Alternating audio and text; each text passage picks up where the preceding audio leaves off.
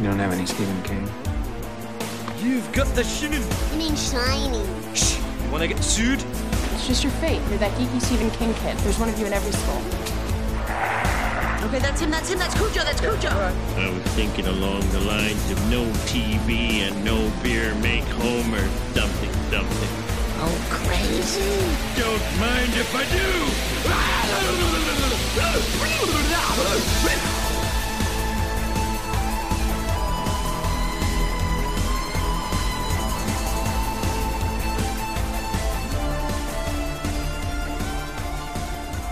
Hello and welcome to Tower Junkies, presented by ObsessiveViewer.com. Tower Junkies is a podcast celebrating the work of Stephen King, hosted by two lifelong constant readers. We do non-spoiler and spoiler reviews of King's published work and take a critical look at his film and television adaptations as well. We also discuss the latest King news and check in with each other on our ongoing King obsessions. It's the podcast where all things serve the King. You can find more of our work at TowerJunkiesPod.com and more of our podcasts at ObsessiveViewer.com/podcasts. And you can also like us on Facebook at Facebook.com/TowerJunkiesPod and follow us on Twitter and every other level of social media at TowerJunkiesPod.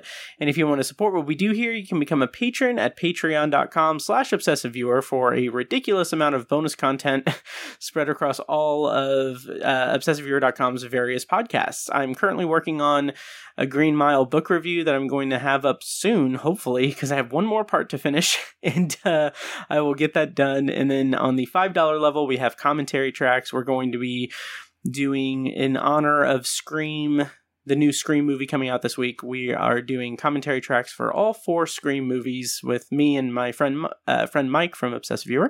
So that is all in the pipeline for Patreon. Again, that's at patreon.com/ObsessiveViewer. I am one of your hosts, Matt Hurt, and Tiny's not here today, but in his stead, we have a special guest, returning champion, Kim C. from the Year of Underrated Stephen King podcast. Kim, welcome back to Tower Junkies. Oh, hello. Hello, Matt. Hello. I'm so happy to be back on Tower Junkies. Yes, I am thrilled to have you back, and we have a very special show today because we're doing something that we at Tower Junkies rarely do. We are talking about the Dark Tower series. So meta. Yeah. So meta. Oh yeah, this is gonna be fun.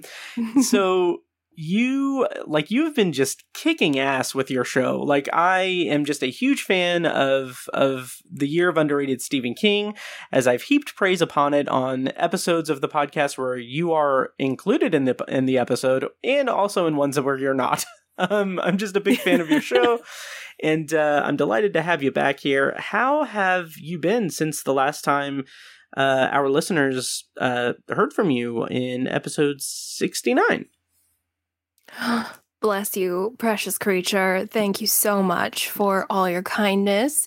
I have been well. I kept busy. I did a full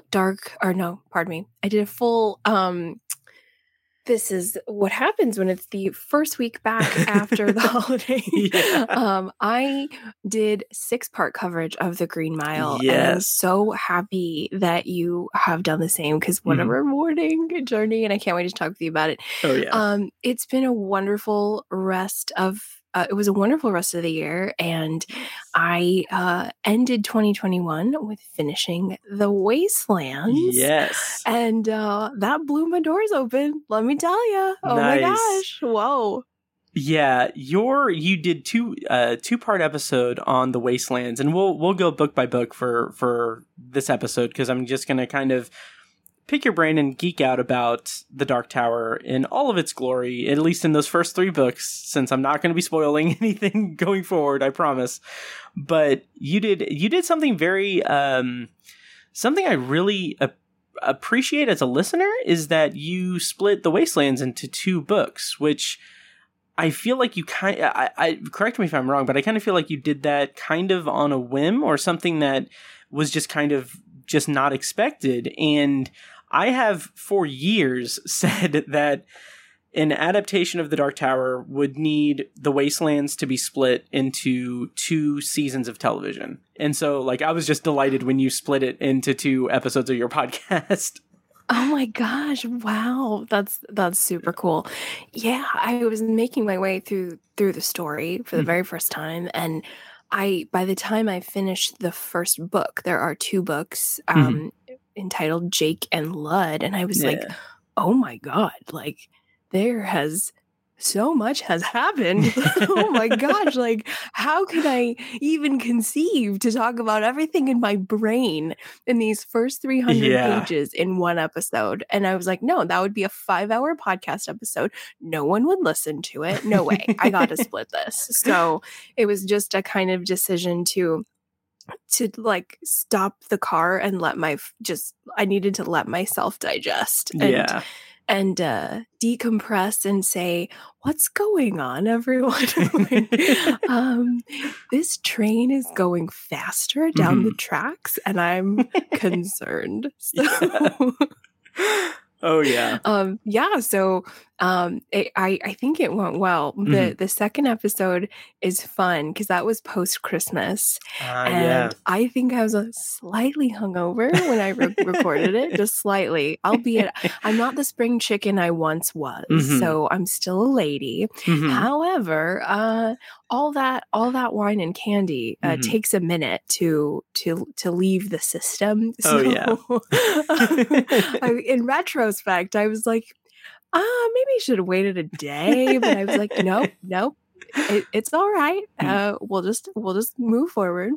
Well, you were a consummate professional in your coverage because it was a delightful episode, and like there were moments where I was just like, oh, okay, you're very much on a very interesting track in your thinking, and like I can't wait for you to, like, I think I said this last time, I can't wait for you to get to the next book, because I just want everyone to read this series, and there are things in Wizard and Glass that I am very interested to hear your reaction to. So very excited for that.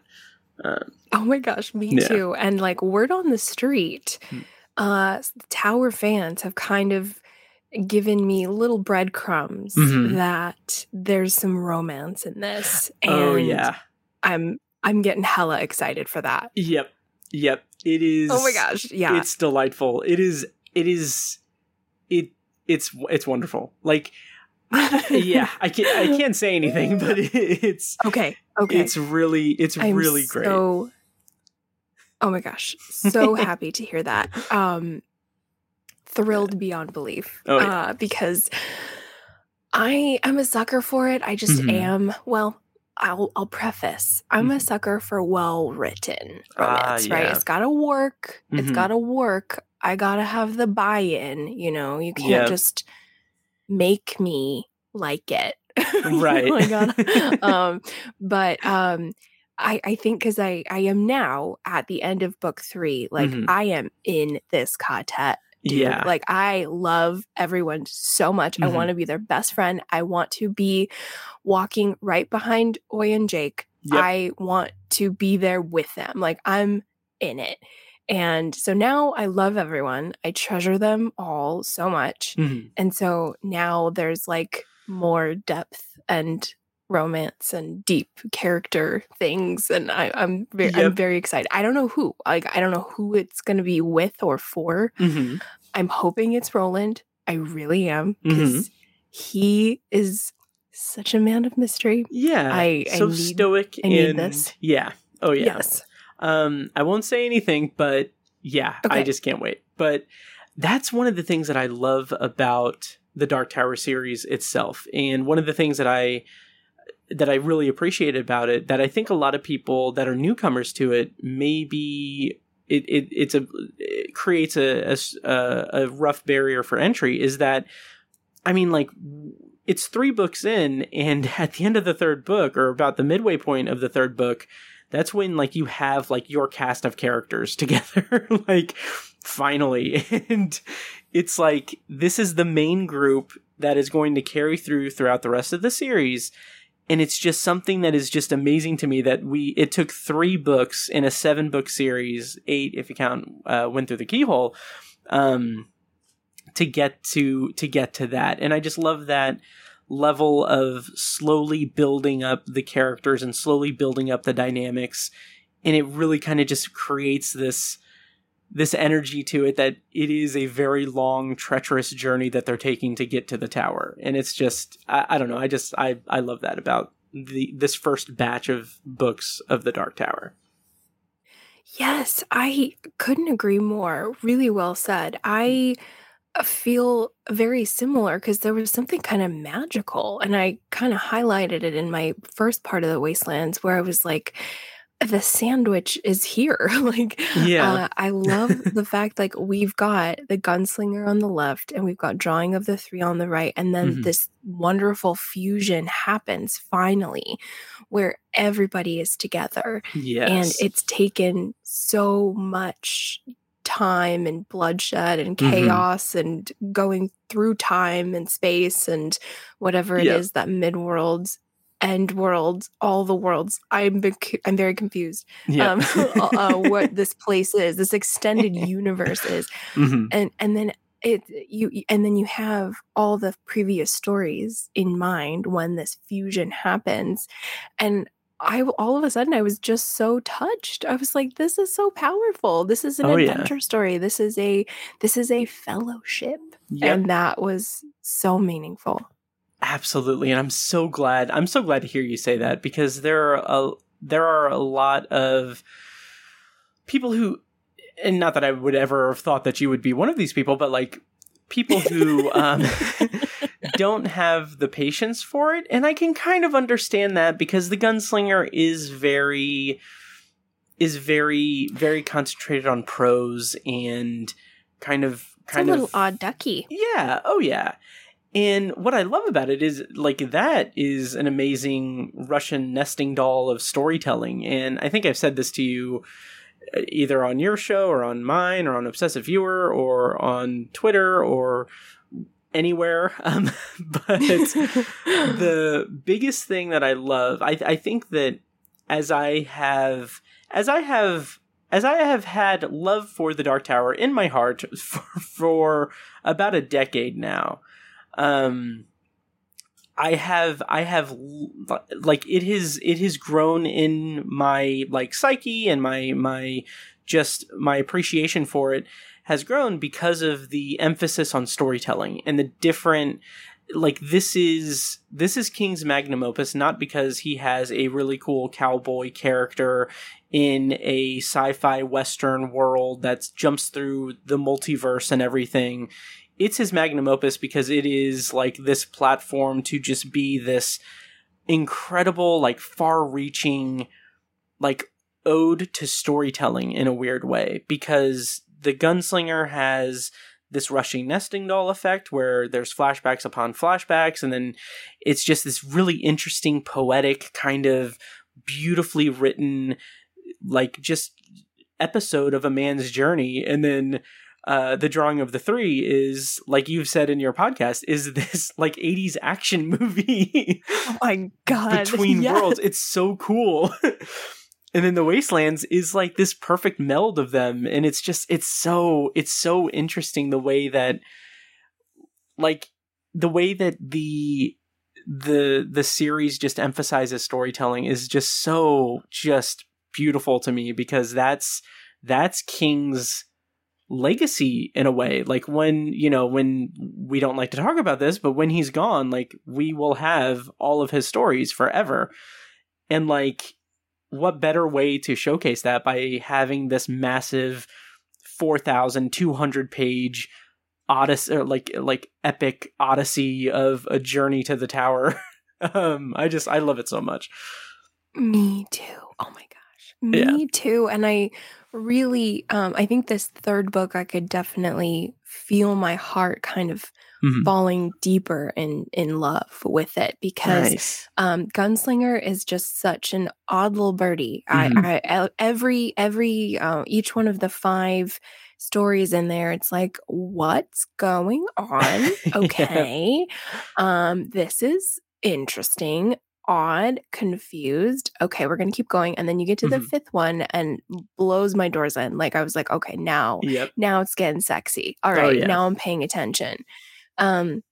then drawing of the three is just like, oh man, I feel like I always forget her name, but Uma Thurman in Pulp Fiction, where she gets that just jab in the chest. That's how drawing of the three feels like.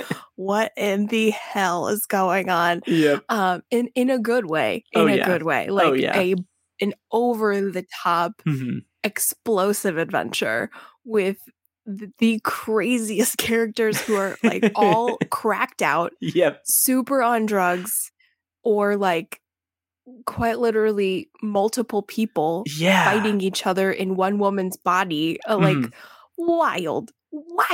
And and then we kind of like, then we get to this lovely third book of the Wastelands, and it's like they turn down the gas a little bit. We still got a simmer, but then we get to add stuff to the soup, and we get to spice it up, and you really start to feel very nourished in this third book. Like, oh my gosh, wow. Okay, like I care for these people. I care for you guys. Absolutely.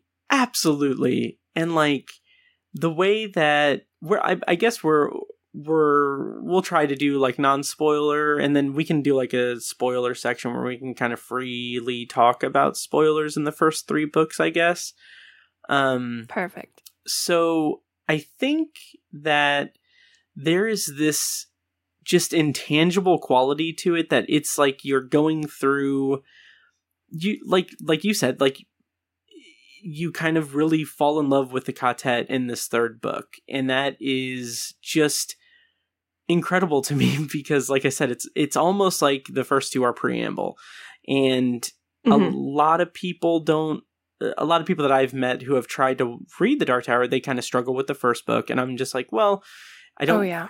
I'm like, I don't really like to say this, but if you read the first book and you're on the fence about it, just give the Drawing of the Three a read, and if you're still not into it, then that's when you can nope out of it, because that's where things kind of click together a little bit better. Not to disparage the Gunslinger at all, but it is where it opens up a bit. And yeah, like you've referenced on your podcast about the kind of the old adage of killing your darlings and everything. And the Drawing of the Three, I mean, he puts everyone just through the ringer in that. Oh my gosh, yes. It's amazing. Oh my gosh. Like what else can happen to these people? Exactly. They are dying, Matt. They are dying on the beach. And then there are monsters waiting to eat them.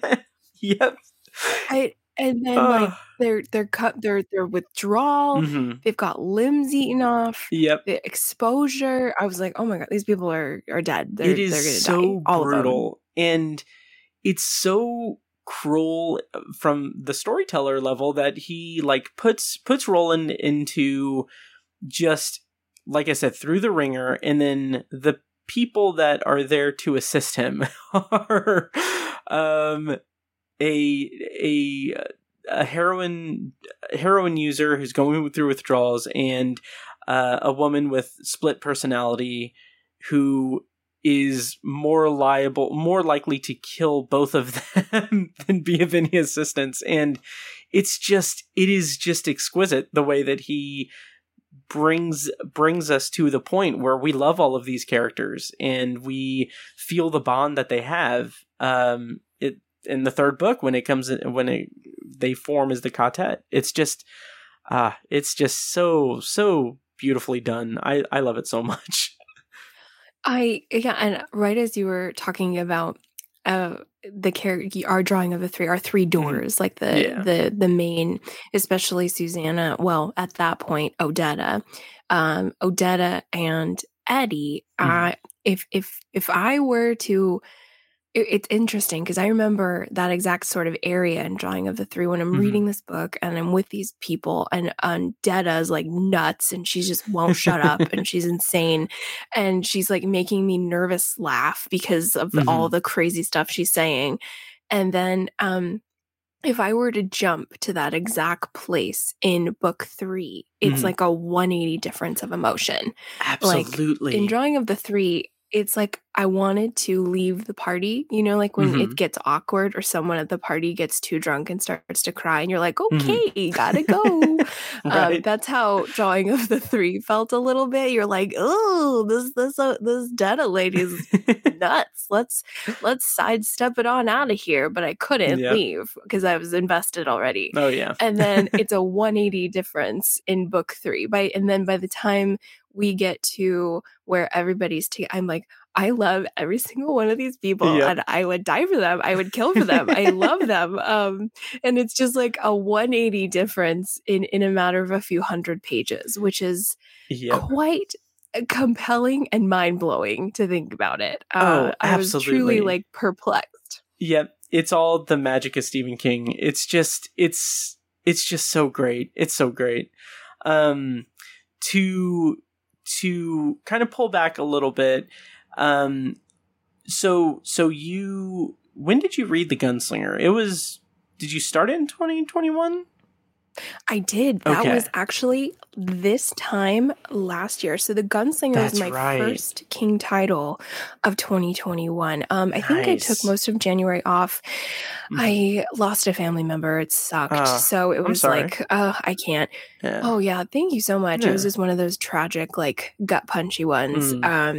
Terrible. And what's so terrible is there's like so much loss all over the place. It's terrible. Oh yeah. But yeah, so I took January off, and then right around the end of January, reading The Gunslinger, that was such a wonderful thing to focus on, like from my grief, to kind of just pour myself into dissecting this strange yet incredibly intriguing little story. And then when I got to the end, I was like blown away and totally sold on it.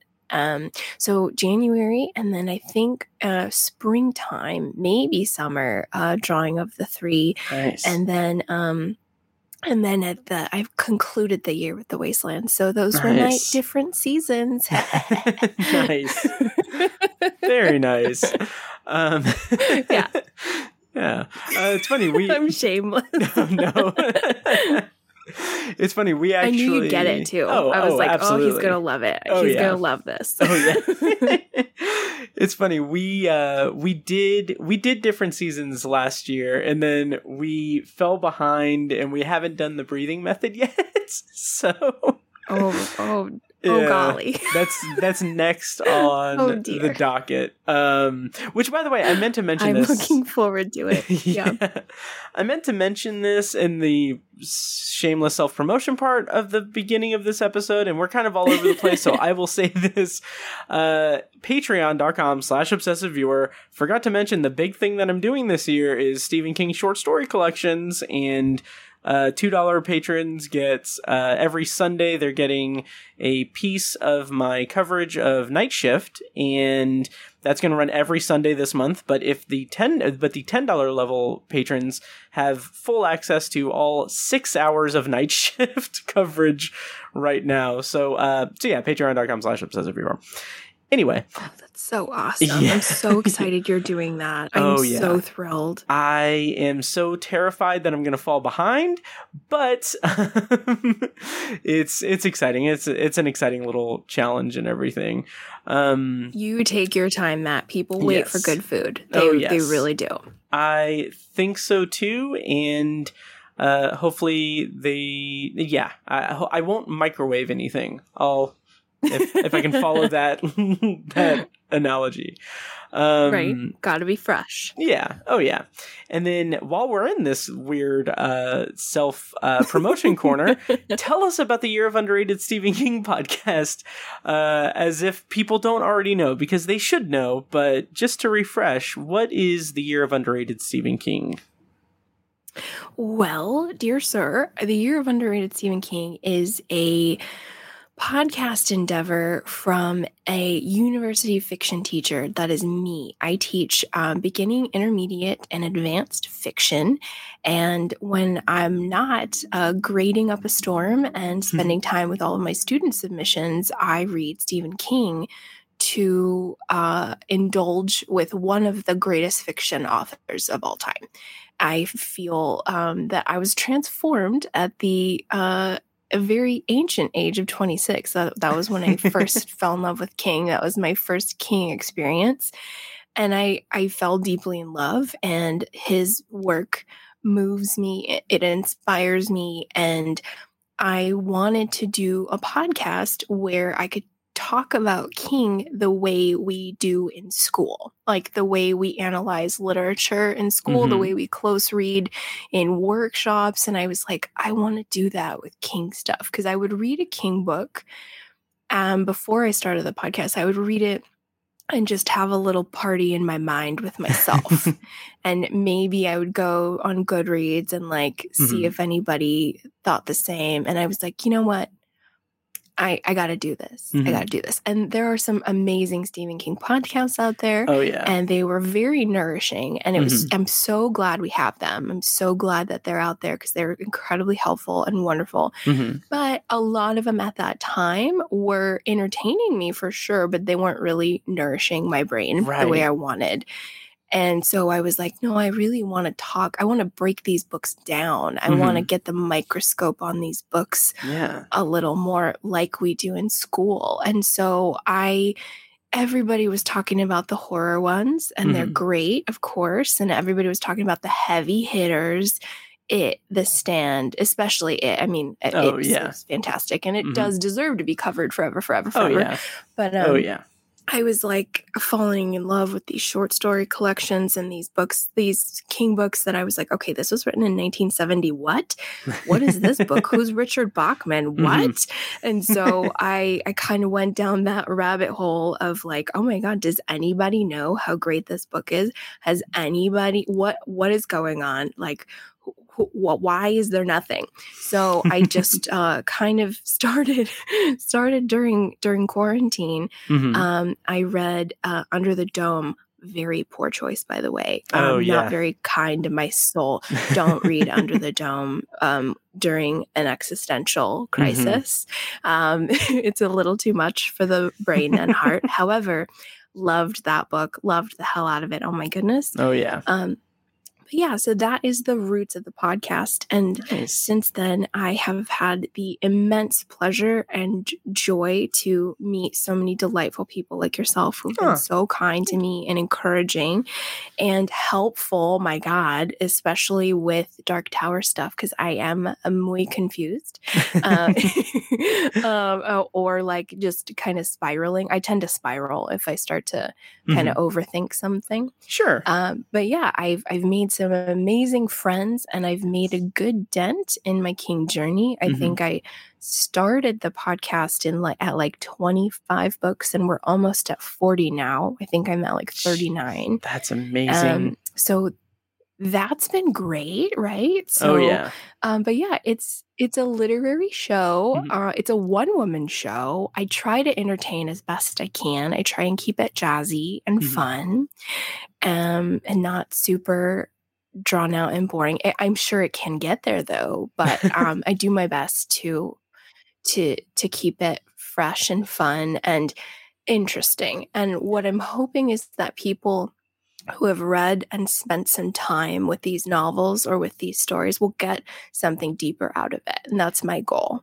Yes. And that is absolutely how I take the podcast. Like, there are things that like for instance, the idea that you presented while talking about the Wastelands about the color yellow in terms of villains and everything in Stephen King's work. Oh yeah. Yeah, like I will be completely. Is that a thing, man? That's the thing. I have been a Stephen King fan for several decades, pretty much. Well, like 2 decades now, and then a Dark Tower fan for like a decade, and that has never crossed my radar or anything. Oh, yeah. So you may be onto something. Cool. Yeah, it's just really. It's really interesting to hear your take on Stephen King, because it is from a literary perspective, and it's something that you don't get a lot of, and it's something that always kind of enriches the text for me. So I really appreciate that you're doing the podcast, and I often get a lot out of your analysis. You are so tremendously kind. Thank you so much. That means the world, because after I publish every single episode, no joke, Matt, like every single one, I'm like, that's it, I quit. Never again. That's it. I'm done. And just because I get so nervous and I get very self-critical, we all do. Oh, you know, yeah. it's a challenging thing to put yourself out there. And then, or sometimes what'll happen is I will record and I was like, oh yeah, that was awesome. And then I publish it, and then I realize there was so much more I wanted to say, or I got that wrong. And so there's always like a desire to do more and say it different. And it's kind of a recipe for mental chaos in a way. Oh yeah. But I hearing that it's something that is not only tolerable but moderately enjoyable is very meaningful. So thank you so much for telling me that, because it's like putting a log on a dying bonfire. The flame is still there. It has not yet gone out. The embers are vibrant little embers. So that's a nice hearty log of inspiration. Nice. So thank you, because every episode I want to quit. I'm like, I can't. I'm a loser. I can't. No. Well, I'm just a little minnow in the ocean of sharks. I need to give up. So thank you. That's very meaningful. You're very welcome, and please keep going, because it is delightful. Thank you very much. Yeah. And I did want to ask you, this is a thought that just came up. So you often talk on your show about how your grad school friends and your academic friends and everything kind of have scoffed at Stephen King. Have you been able to, and I may have asked you this before, but have you been able to turn the tide on that at all with any of your friends or anyone that has taken a different look at Stephen King since you started doing the podcast? Yes, that is such a great question. A little bit. I've made little strides here and there. Yeah. It's definitely taken quite a bit of elbow grease. But yeah, I've had a couple friends who I've kind of lured at least into being very interested in certain King titles, like The Girl Who Loved Tom Gordon. Ones like that, because I was like, I need you. I have another friend of mine who's a creative writing major. She has never ever in her life read a Stephen King novel in her life. Wow. She's just not interested. She's not interested at all.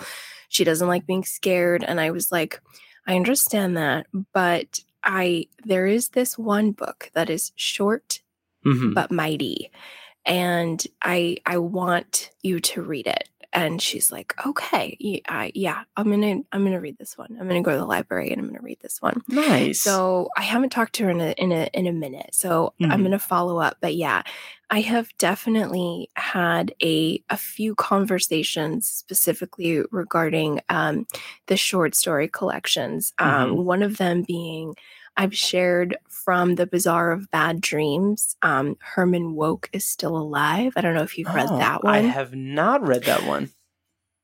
Oh my gosh, Matt, that is kick ass. Nice. That thing is white hot fire, let me tell you. It is fire, as the kids say. And I shared that with a literary friend of mine, and he was impressed. Nice. He was definitely like, and I tried to hide the author name. He totally looked it up, but he was like, and then he kind of came back. He's like, I think this was in the New Yorker. And I was like, you're damn right it was. And so, nice. So I've made subtle progress with mostly short story stuff. And then there was one that I'm drawing a blank on. One of my listeners sent it to me. It was published in one of the magazines, and it was about a breakdown. Do you remember what it is? Like, of course this happens. It was about a family breaking down by the side of the road, and it's kind of like a creepy, spooky little number. Okay. And the entire thing is King riffing on a Flannery O'Connor story. Oh, interesting. I believe it's called A Good Man is Hard to Find. Okay. And it's a powerhouse story that we study in school. Oh, and wow. King just totally brought it to life. I'm going to have to, I'll get it to you. I'm drawing, of course, a huge blank. I'll get it to you after the show. Okay. But yeah, that's just King flexing his chops because he can just do no wrong. And he wanted to kind of do an homage to this famous Flannery O'Connor short story that is a powerhouse. It's dark. It's ominous, but it starts like a Susie Sunshine kind of tale, like a family driving down the road on a road trip. They get a flat tire. They're at this kind of abandoned looking gas station. Insert calamity. And yeah, so I have made some progress with the short stories. Nice. However, since COVID, it's been a minute. We haven't been in touch too much. But yeah, so I'm thinking The Girl Who Loved Tom Gordon. I'm gonna win some people with that. Nice. And I'm gonna win some of the snobs with the short stories. So we're making tiny steps of progress. I'm trying to I have an idea of what that might have been. It's like in GQ or one of those gentleman magazines. Okay. Do you know if it's been collected? Road something, tire something. I don't think it has. I think it was just a one-off, maybe flat tire. This is terrible. Oh, okay. I can go into my email and try and click around. Will the clicky sounds be not good? Nah, you should be fine. But that's interesting. I think I can. Yeah. Okay. Well, that's good. That's good that you've made some headway with that. I think so. It's still a work in progress, but nice. Yeah. Let's see. Yeah, because I remember. Anyway, I don't want all this dead air for you. Oh, yeah. I remember there was I don't know the Flannery O'Connor story, but there's a short story in Just After Sunset called Rest Stop, where it's the guy hearing. Yeah, that is. Oh my god, that one's gross. Yeah, but. I'm thinking of something else. I'm thinking about A Very Tight Place. Oh. Just about the porta potty. Oh God. I'm with you now. That was now awesome. I remember Rest Stop. That was creepy. And cool. But creepy. This one is in the same vein. Okay. But kind of. Yeah, I would love for you to read it. We'll have to chit-chat about it. Oh, I think it would be a very cool story for your upcoming Patreon episodes because what you could do if you really want to put a feather in your cap is you can read the Flannery O'Connor short story, it's pretty good. It's dense and it ends on a gut punch, dear friend. Like, oh my gosh, you're just going to be like, holy hell. And then King kind of does this take on it, and it's in the same vibration, and it's way cool. That sounds awesome. It'd be pretty sexy, not gonna lie. Oh, yeah. I think I may have to do that. Hopefully, I can pull everything off because that in my head I'm just like, okay, I'm figuring out like, okay, I'm gonna do this every week, and I'm like, oh, but everything else but I have all of January done, so there you go. Yeah. So I will locate the title for you. A listener sent it to me, and I freaked out. And I was like, "Oh my god, this is from Flannery O'Connor!" And it turns out that's exactly what King said. So, he is so great, and he. Oh man, what's mind-boggling about King is he will read a famous essayist or, Mhm. a really powerhouse author such as Cormac McCarthy or Raymond Carver, Mhm. all of the dudes that we study in school, all of these people who take literature and like extract all of this magic out of it and all of this wonderful creativity. He reads them for a while and then he just imitates their style. Oh, yeah. He's like, oh yeah, I was just reading them for a couple weeks and I wanted to give it a crack. And you're like, I'll riff what? on this. Yeah. I'll riff on this. I'll put my own spin on it. Riff on this. Oh my god. Yeah. Oh yeah. I'm like, oh, okay. Yeah. And like I've said this before, but like I've seen so many like when going through the short story collections, I'm sitting there, I'm like, oh, this is that episode of The Twilight Zone. Like this is him doing Rod Serling, and I'm just like, wow, I'm so just like impressed by the way that he can make it his own while also riffing on something that is in its own right iconic and has stood the test of time. Yeah. Really, really great stuff. I love it so much. Oh, yeah. It's so great, right? So I'm so excited for you. I'm going to nerd out hard on that Patreon, let me tell you. Yeah. Oh, yeah. So let's get back to the Dark Tower, though. Yes. We'll get back on the tracks that Blaine the monorail is blasting on. Yes. Should we go ahead and just open this up to spoilers, or do you want to talk non-spoiler for a little bit more? Or I'm fine. I'm fine with crossing the line into spoiler town. That's fine. Awesome. All right. Well, we are going to go into spoilers for the first 3 Dark Tower books. So that's The Gunslinger, The Drawing of the Three, and The Wastelands. Free for all. Nothing after that will be spoiled. So I am going to go ahead and play a little bit of music.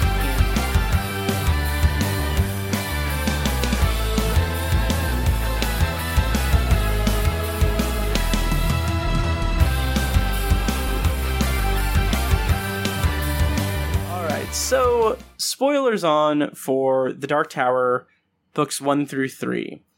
So, Kim, let's start with The Gunslinger just a little bit, if you have anything you want to talk about in terms of spoilers or in terms of just the overall story that you haven't, like something that you've thought about or anything you want to talk about with The Gunslinger.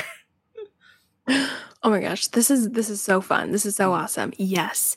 All right, so I do have something I'd like to ask because I think it does connect to something that happens in the Wastelands. Okay. And to kind of get your engines warmed up on this wild question, the topic is cosmic sex or cosmic sexuality. Yes. So jump back, if you will, dear friend, to I think it's the 3rd installment, which is the Oracle of the Gunslinger.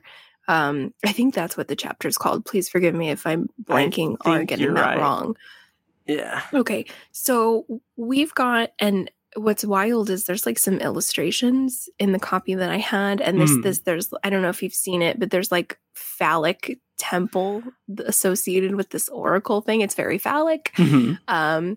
And so it's like this place where Roland and Jake kind of wander in. I think it's Jake who wanders a little too far, and there's like some inappropriate stuff that happens. Yeah. And then all of a sudden, the Roland's like on his back, and there's this I don't know if succubus is the appropriate word, but there's some sort of entity, and there's a direct quote from Roland, like, have your way. I think he says, have your way, bitch. If I'm correct. That sounds right, yeah.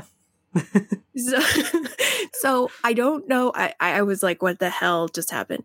So I kind of just let it go. Radical acceptance. First time reading Gunslinger. Let's move on. So then fast forward to me in the Wastelands, and there's this super climactic, oh my gosh, Jake is trying to come through. This house is trying to eat him. Oh my gosh, the key and Roland, and like, wow, all this action. And then Odetta, Susanna channels Detta because there's some sort of demon presence that I can't see. Yep. No one can see. And there's I don't even know how to do this, Matt. Like, I don't know if it's kind of rapey. I don't think even Detta was consenting. Yeah. Right? Yeah, I agree.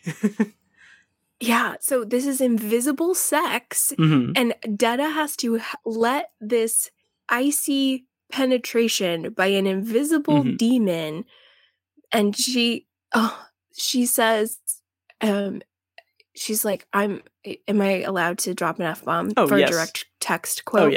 Oh yeah. She says, I'm gonna fuck you to death. And I died laughing, and I was like, what is going on? I'm laughing. I'm freaking out. I'm like, I'm laughing at rape. This is terrible. Damn it, Steven. Damn you. I should never be laughing at rape. And I am, because what is going on? But there is an invisible presence that is having sex with Detta Walker. But I believe there is some, she describes penetration. So my question is cosmic sex a thing in this world, man? Like, what's happening? I will say that it's so interesting to view the Dark Tower series in terms of the sexual aspects of it. Like in The Gunslinger, this is another reason why I don't know how they could ever adapt it properly, because with Sylvia Pittston, oh my gosh, yes, yeah, in Tull, he basically performs an abortion with a gun to not and that's really, you're exactly right. Yeah, it's really it's really tricky to talk about. But it is, because there's no and like, even I don't even know if, because there's no penetration of like the pistol anywhere. It's like the cosmic nature of the guns had some kind of power that aborted this demon fetus. That's interesting. I always just assumed that it was like I don't know if a penetration. Yeah, I just imagined it to be a penetration thing, and it always made me uncomfortable. But that's an interesting read, that it's the cosmic nature of the guns. I was so perplexed by that scene, Matt. Yeah. I spent 10 minutes reading it on the podcast. I didn't even care. I was like, I have to read you guys this super effed up scene, because I don't get it. And I don't think there was ever a description of penetration, which could have been just King tiptoeing around that. But no, I think it was the magic, the magic or the power. Huh. That's a theory. That's a theory I have. Could be wrong, of course. I think that you might be onto something. I will say that the movie did not handle that at all. Because the movie's garbage. But anyway. Rightly so. Yeah. Yeah. But in terms of the... I love to hear the vitriol that the film gets. Oh, yeah. And I've seen people who like the movie and enjoyed the movie. There's a few people out there that I've seen, and more power to them and everything. If you like the movie, that's fine. But I mean, the reason that this podcast exists is because Tiny and I had 5 hours worth of recording about the movie. And I was just like, let's just start a Dark Tower podcast. But, I love that. I didn't know that. That's awesome. Oh, yeah.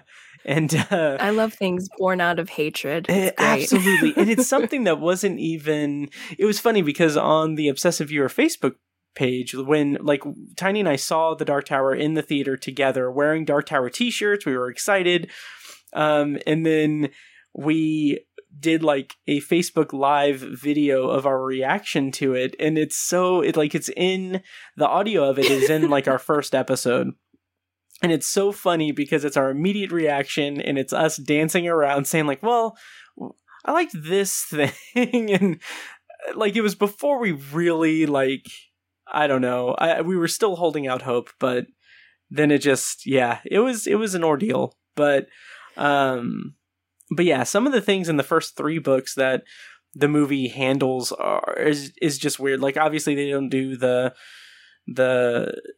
Sylvia Pittston thing, but they do the doorway demon for Jake, and it's like, it is laughable. It's like this.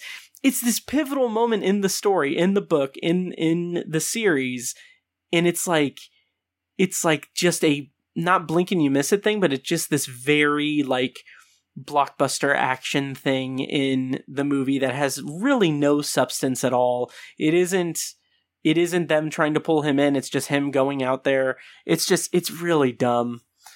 But anyway, I feel you. I agree. The only thing I liked about the movie was the casting choice. That was the only thing.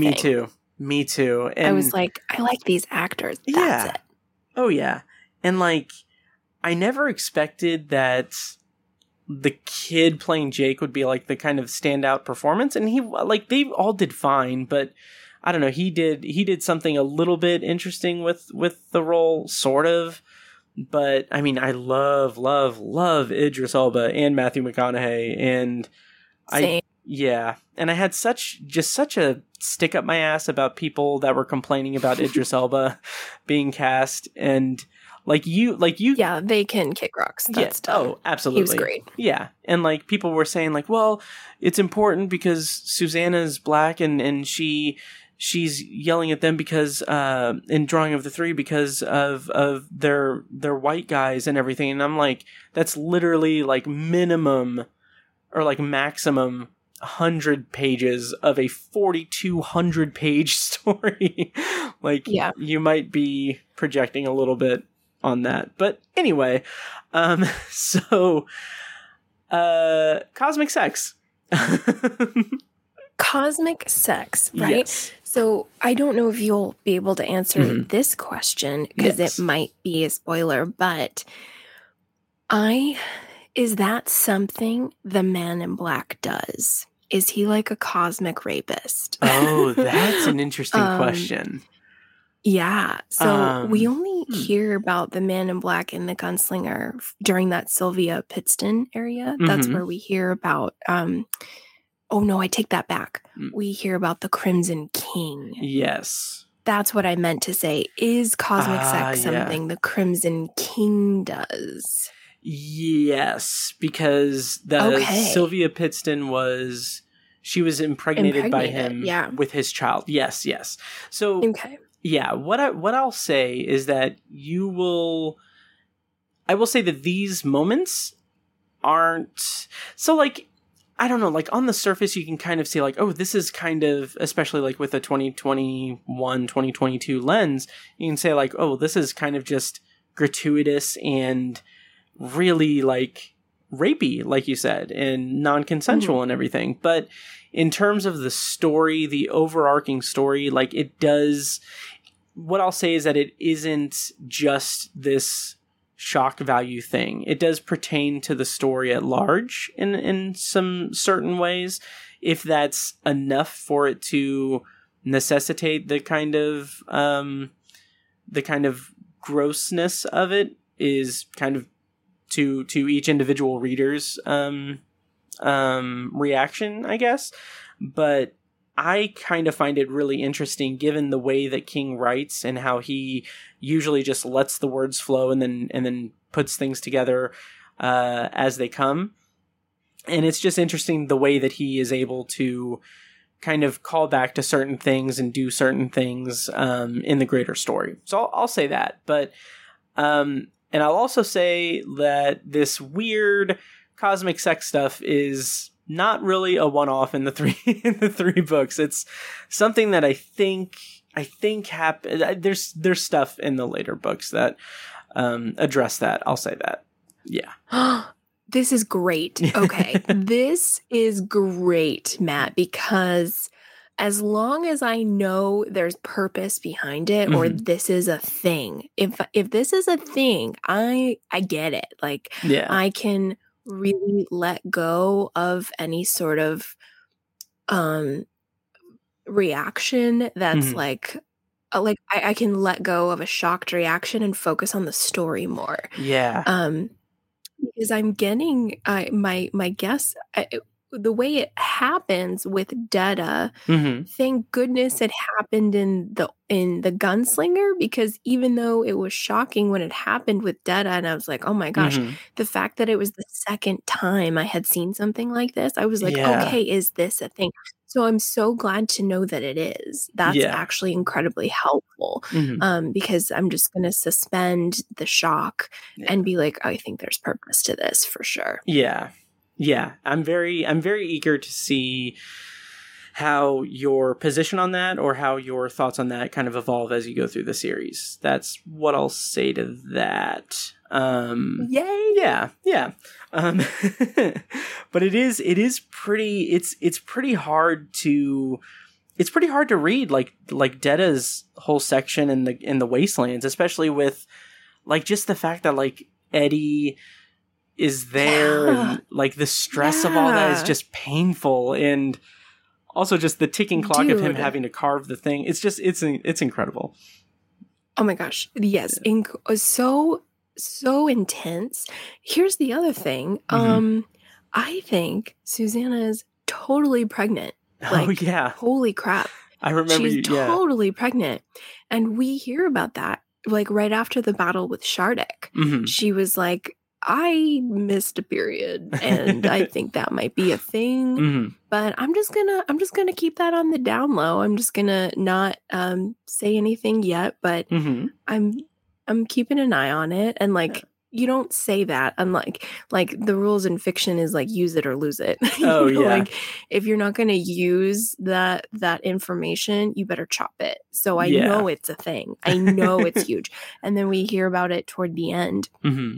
where she talks about like more sort of feminine curiosity stuff. Mm-hmm. Like, I feeling a little preggers. So the fact that I knew or had my suspicions that she was pregnant very early in the story, then we get to cosmic, invisible ice sex penetration.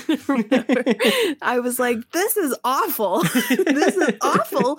This pregnant woman is being raped by an ice demon. Yep. And I guess I'm my guess, I don't know, and you don't have to answer me this if it's going to be a spoiler. I think it's the Crimson King. I think he's a little invisible rapist all over Midworld, raping raping women and men and everyone.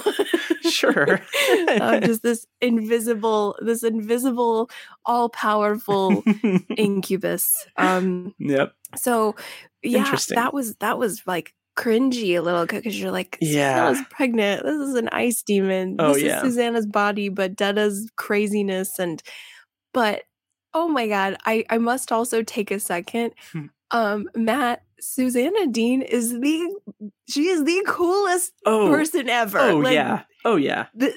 There is no other way to articulate like this is a bad bitch. Like, and I mean that with all the joy in my heart. Like, this lady is so cool. Oh, yeah. I have never experienced a cooler king woman. I am blown away by this nut job. I'm like, this is amazing. I would teach a whole class on Susanna Dean. I would teach an entire semester on her. I cannot get over the coolness. Oh, absolutely. And like, I love that the melding together of Detta and Odetta isn't just like, oh, okay, now I'm done with that. Like, King is so good at just extrapolating on certain like small things or big things in his writing. So like, okay, I'm going to put these two personalities together. They're going to create Susanna. And then it's like he creates these hardships for himself in the writing.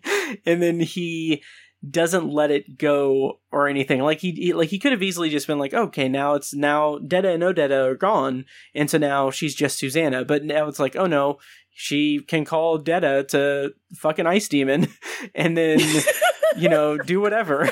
It's just, oh my god, I'm gonna be laughing about that at like 2 a.m. Oh my god. And that was awesome. Yeah. Oh, thank you. And it's like it brings so much more depth to the character as well, because she has such a just rich and messed up history. And yeah, and like one of the things that I really was pleased with in your episode on the Wastelands is that you're on the Eddie and Susanna train. You are behind their relationship, and because that is one of the concerns with the drawing of the threes, because it does happen pretty suddenly that they just kind of fall in love. It doesn't really feel as organic as a lot of Stephen King relationships are in his books, but definitely. Yeah, but it definitely is fleshed out in the Wastelands. So I'm glad that you connected with that as well. Me too. Because I was pretty upset in Drawing of the Three when dumb Eddie is like, I love you. And I'm like, shut up. You're a child. Get out of here, and then, seeing them at the end of where we leave off in Drawing of the Three, and then just kind of having this wonderful, rich, like you said, incredibly organic, like commitment, like the fact that she takes his last name, things like that. It's like, okay, that's very intimate. That's like super commitment, and that's quite precious, and it's charming, and it just blooms. It blooms so much in Drawing of in Wastelands that I was like, yes. I love it. They are the Benefer to me. They are. Oh man, nice. Absolutely, love it so much. Yeah. In the characterization. Oh, go ahead. I was just going to say the characterization is just so rich, because you have Susanna, and then you have Eddie dealing with just the memory of his brother and living up out of, like, realizing that he's now out of his brother's shadow, and still having that needling in his brain. That's like that lack of confidence when he has to do this literal life or death thing is just so compelling to me. And it's something that is so rich. I love it so much.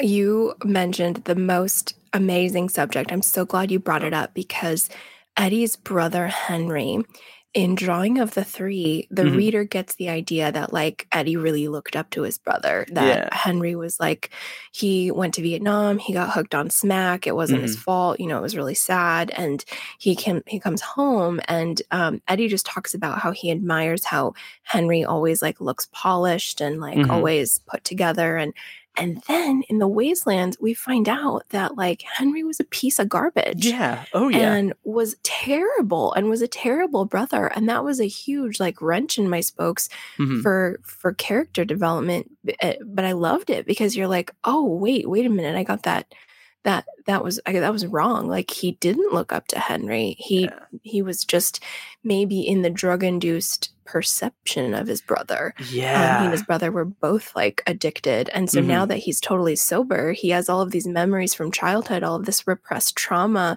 from being abused by his older brother, and like ridiculed and belittled. And that was a tough pill to swallow, because I liked Henry in Drawing of the Three, and then in Wastelands you're like, oh my god, what a piece of shit, like, whoa, that's terrible. And it's so interesting. I'm so glad you brought up that characterization. And it's so interesting how it is a different perspective, because like you said, Eddie is now sober, and it's so interesting to me that he has this admiration when he's hooked on heroin and everything, that when he's hooked on drugs, he has this admiration, this kind of it almost maybe it's not there too much, but like it's almost like he's projecting on like rationalizing his addiction, because his brother had kind of a less what's the word I'm looking for? Like a less deliberate route into drug addiction, I guess. But then when he, so he has these rose-colored glasses, and then he sobers up, and they're just regular glasses. It's really cool. I love the way King writes the characters. I love it too. And I love when we get a kind of redemption, especially via addiction. I love when King allows addicted characters to heal. I love that so much because I mean, obviously he experienced that himself. So he's really kind of writing about his own journey to sobriety with these. We get to relive that through these characters, what he must have seen, how you see the world differently when you're not under the influence. I love that with King characters when they get that redemptive healing. The novel Revival does that really well. Oh, absolutely. Oh my God, so good. Jamie Morton does that so well. And I love that Eddie, he overcomes and is sober, but yet he still is like this hilarious New York City wise guy. Yep. And the part I'm going to share with you, I'm still laughing about it. It was just a line from Eddie that just has me dying. And it's when Roland is being really serious, like super duper serious, like he has forgotten the face of his father, like the oath and like all of them. And he's trying to get Eddie to buy in because Eddie's freaking out about the key. He's like, I can't do this. This is too intense. No way. And Roland's like something like, you've forgotten the face of your father or your father. And Eddie's like, I don't give a dick about my father. No, that's what he says. He's like, I don't care dick about my father. And I died. It was the hugest cackle laugh because that's awesome. he keeps him Eddie, who's just like hilarious and just this city kid who's gonna be super duper brash and speak his mind and blunt and crass, and he doesn't care about Roland's like serious this gunslinging knight oath. He's like, I don't care dick about my father. I don't care. Shut up. I don't care. I died. I loved it much, and that's why Eddie is such a treasure. And I love he's such an oddball too. Like this cast of characters, when you really zero in and describe each and every one of them, and you're like, yeah, this is the crew. This is the gang. We've got this hybrid, precious, raccoon dog thing that talks. We have this like 20-something New York street punk and this demon-ish woman with multiple personalities. And then this guy who's a really good gun shooter, and he's really serious about the tower. That he's got to get to, and they're just hanging out with him. So it's a hard sell. I get why people give up after. But what a rewarding experience it is if you make it to the Wastelands and get to read the Wastelands. Such a joy. It's worth all of the head scratching. All the head scratching is worth it. Oh, absolutely. It is such a rich story. And like, honestly, I would say top 2 favorite Stephen King characters of all time are Roland and Eddie. So good. Yeah, they're just amazing. And Susanna's up there too. And Jake and Oi. The whole family. It's so good. So what was your next question? My next question is one that so this is toward the end of the Wastelands. This is at that big kind of explosive battle with the TikTok man. That was wild. And there's this guy who comes into the frame named Richard Fannin. And he is talking to the TikTok man who should be dead. He is not. And this sounds very familiar to that of somebody named Randall Flagg. So the thing is this Richard Fannin guy is like got this robish looking thing, this costume that I think is described what the Men in Black looked like around Gunslinger times, when he and Roland were having their little palaver at the fire and doing a little tarot card reading, which is my favorite zone of the story. That's kind of what the Men in Black look like. So I pretty much self-combusted a little bit. And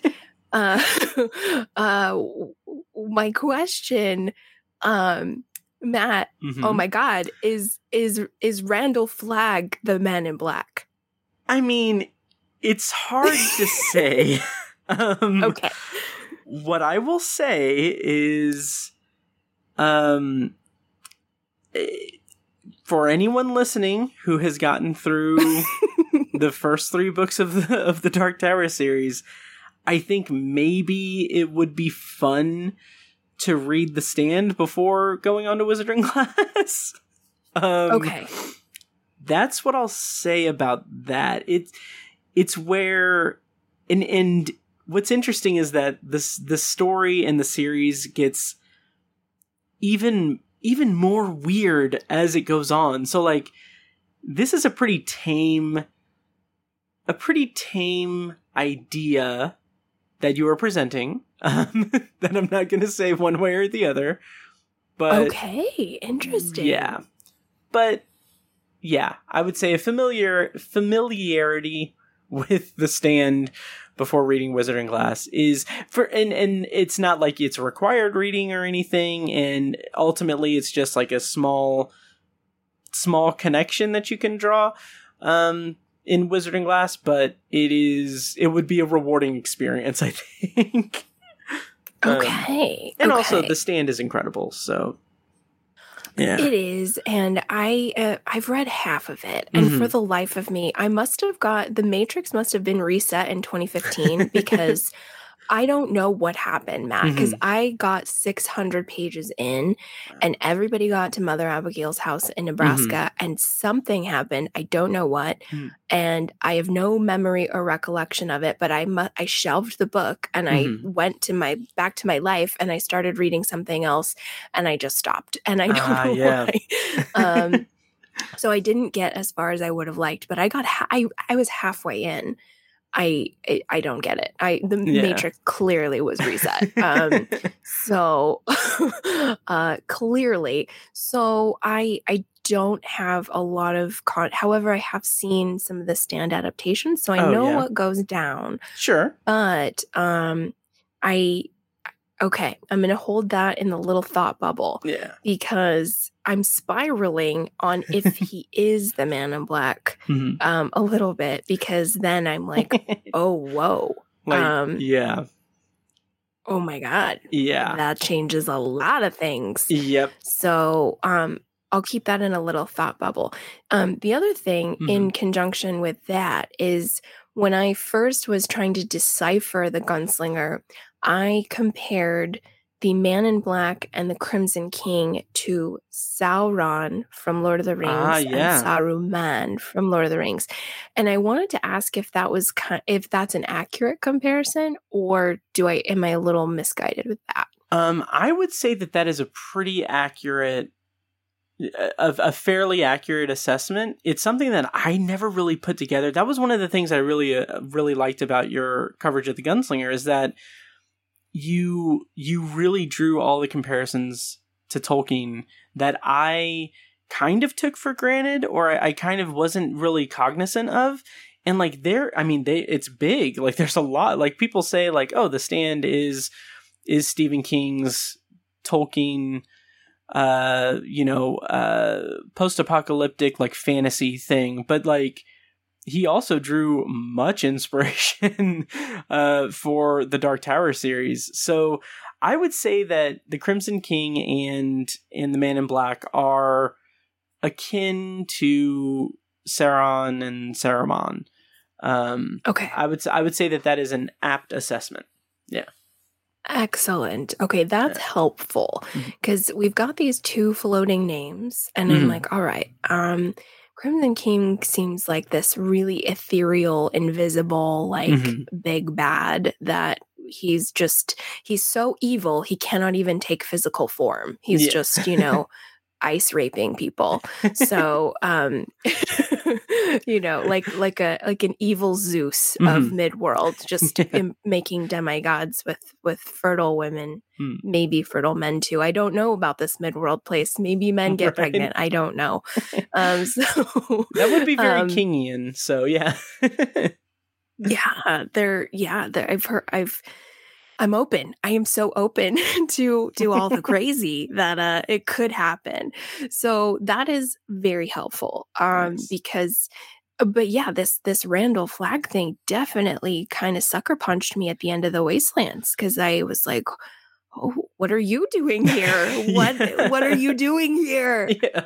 What does this mean? And what also, are you doing here? Yeah. So, and also, like, I mentioned this before we recorded, but like, just imagine like reading that book in like 91 and then having to wait until 97 to read Wizarding Class. Like, oh my god, is it 6 years? I did not know that. Yep. Oh my gosh. Just insane. And I'm so lucky that I didn't have to suffer through that. Like, I came to the Dark Tower in 2010. Oh my gosh. But man, it's that I can't imagine. Holy crap. Yeah. No. That is terrible. I had no idea. I hadn't researched Wizard and Glass yet. So I was, oh my god, Matt, that is significant. Yeah. And terrible. Wow. Yep. That's wild. Yeah. He was getting like threatening letters and hate mail. Sure. Yeah, for it. Yeah, it's insane. So, in your episode on the Wastelands, you had questions about the beams. Yes, thank you so much for bringing that up. I think I don't get what they are, Matt. If you could help me with that. Okay. So I'm curious how much is in the Wastelands about the beams, because it is a big kind of exposition dump, I'm sure, but basically the beams are this kind of cosmic energy that, for all intents and purposes, is holding up the tower. And it's like they're like spokes on a wheel, and each beam runs throughout all of, I think it's in-world, end-world, mid-world, and in-world. Yeah. So, like, the entire everything in Roland's world that has moved on. And these beams are holding up the tower, and each one is guarded by by a kind of mystical or mechanical animal. So Shardik the bear is the guardian of one of the beams. So they were on like the path of the bear, and Shardik is this mechanical bear that has the satellite dish on his head and everything. And I think he was made by, one of the corporations that have been referenced, the Lemerck Industries or North Central Positronics. North Central Positronics probably. But anyway, so the actual like visual representation of the beam is sort of non-existent. They use it as a and again, this is one of the great things about it. We're in the third book, and that's when we get like the idea of how they're even going to navigate to the tower. Like 3 books in. Wow. Yeah. And that's like how you go to the tower.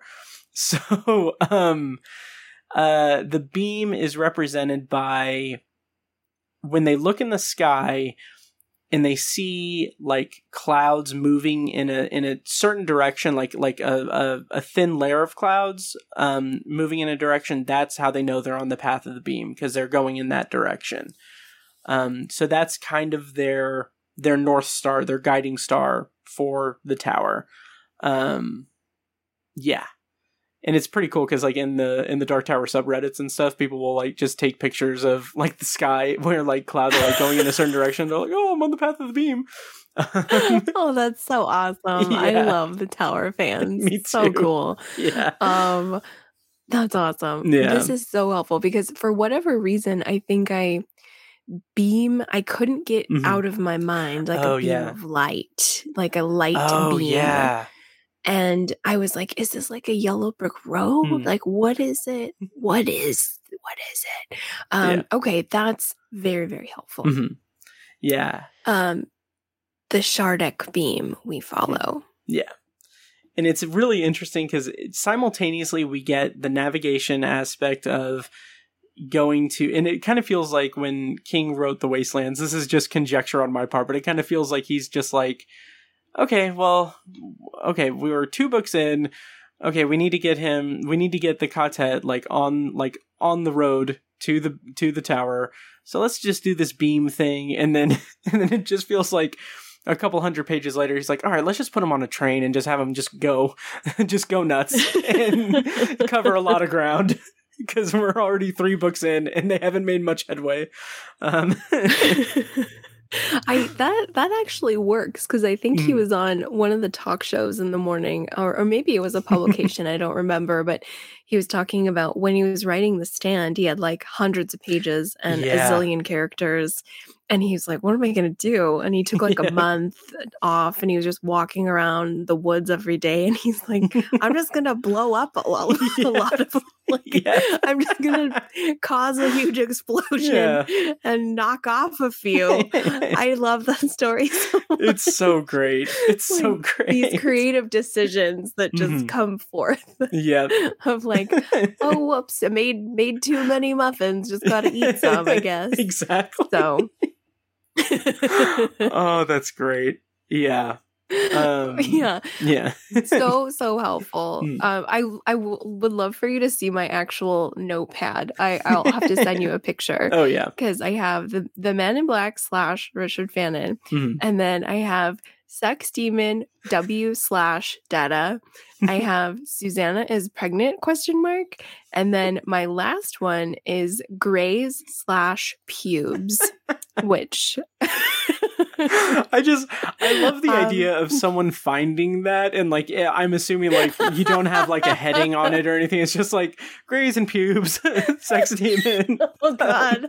Here's hoping I'm not murdered and the detectives looking over my body don't find that on my nightstand. What could this all mean? Right? Let's decode. Oh, can you imagine if they got like they sent it to a code cracker? Yeah. To see if I was writing in secrets. Oh my gosh. LOL to that. Yeah. And then, but the city of Lud was wild. And are Grays and Pubes a singular Lud thing? I believe so. I will say I will say that the amount of information about the Grays and Pubes that are contained in the Wastelands is the amount of information that you will have regarding the Grays and Pubes throughout the entire Dark Tower saga. Like they don't. Excellent. Yeah, it's not something that recurs, but yeah, it's just 2 factions in a post-apocalyptic Lud that are trying to kill each other. I'm always a little bit foggy on that, specifically because it's strictly a Lud thing. But yeah, they're just two factions. Kind of gives a little bit more texture to Midworld, which I appreciate because I feel like the Wastelands is the most one of the heaviest in terms of Midworld mythology in the series, because we get a lot in the rest of the books, but I think this is mostly the first time that we get like just bombarded with like, oh, this is the stature of gunslingers and the world has moved on and how the world has moved on and there's talking trains. Absolutely. There is one that I forgot to write down on my notebook, but it just popped into my mind. So I'm super excited. So Roland talks about a certain illness / plague called Horror's Blossom, which LOL to that. Yeah. But Horror's Blossom and some of these Lud, I wonder if King meant to call the city of Lud so we could call them Luddites. I was wondering that too. I don't. I've got But I'm with you on that theory. The Luddites / citizens of Lud seem to have this affliction Roland calls whore's blossom, which it sounds like from the text they just have this freakish form of leprosy, I think. But I wanted to ask about that.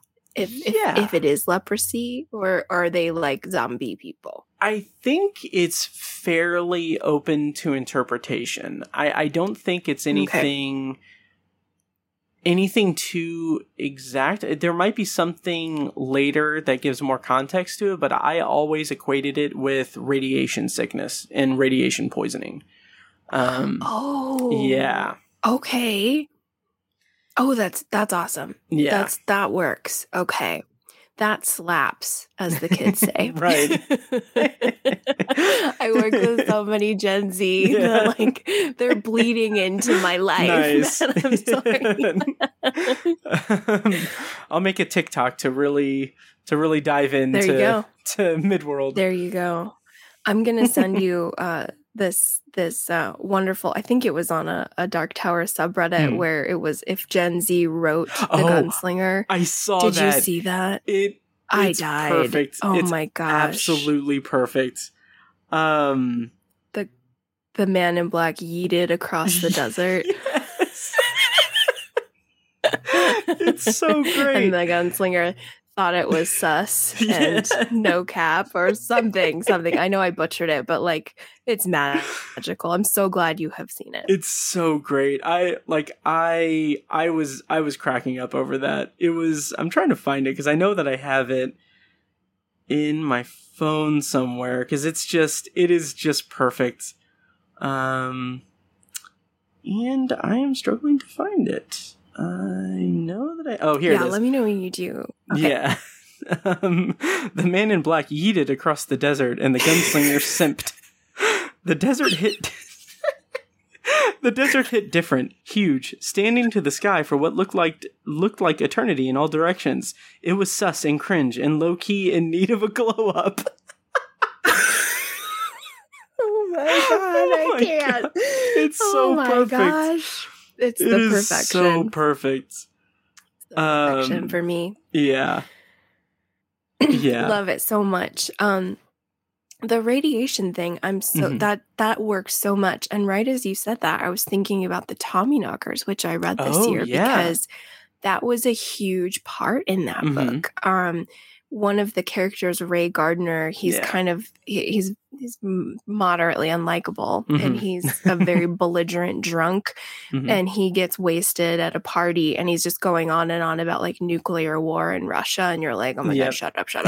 But then later on, you realize that the radiation thing was like a thing, and that's what that's why everybody's teeth are falling out in the city of Haven, and it's wild because these alien ships are just like poisoning everyone.